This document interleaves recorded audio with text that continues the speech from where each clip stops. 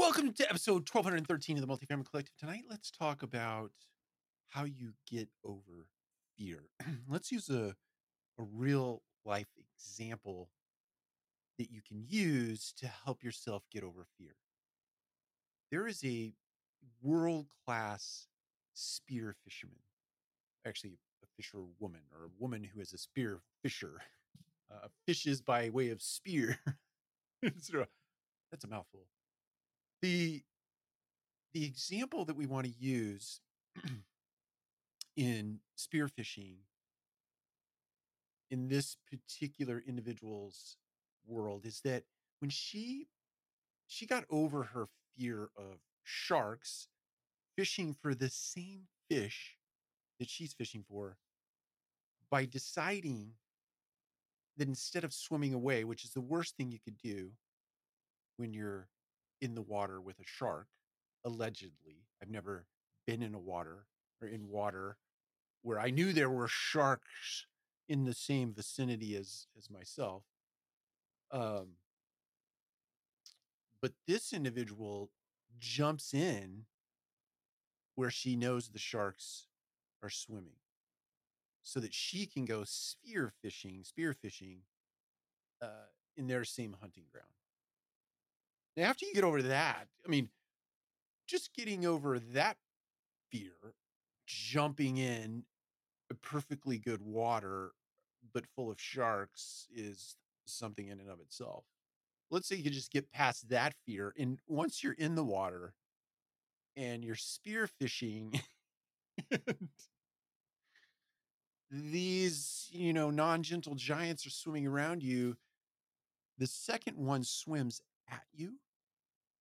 Her strategy is to get over fear, to get past fear, is to swim directly at the shark, not to run away, not to swim away, but rather to swim directly in the direction of the shark. And apparently this works for her because all the sharks just turn and swim away. They're not about to engage with this spear fisher woman who is charging at them at a swimmer's pace to engage. Seems counterintuitive to me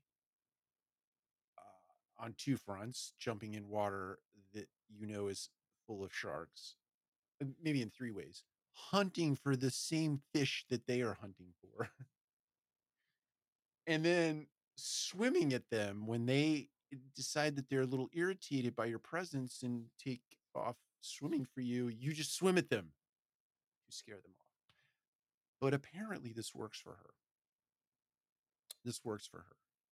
So I thought about it for a second. I thought, wow, the principle that we can use in growing ourselves as individuals, as leaders, as adding to our character, when you see something that causes fear to well up inside of you, instead of running away from that thing or that person, that interaction, you just run fast pace toward the thing you are fearful of. I have a book over there on the bookshelf called Feel the Fear and Do It Anyway.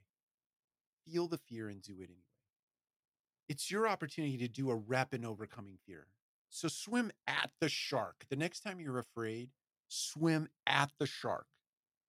As fast as you can possibly swim at the shark.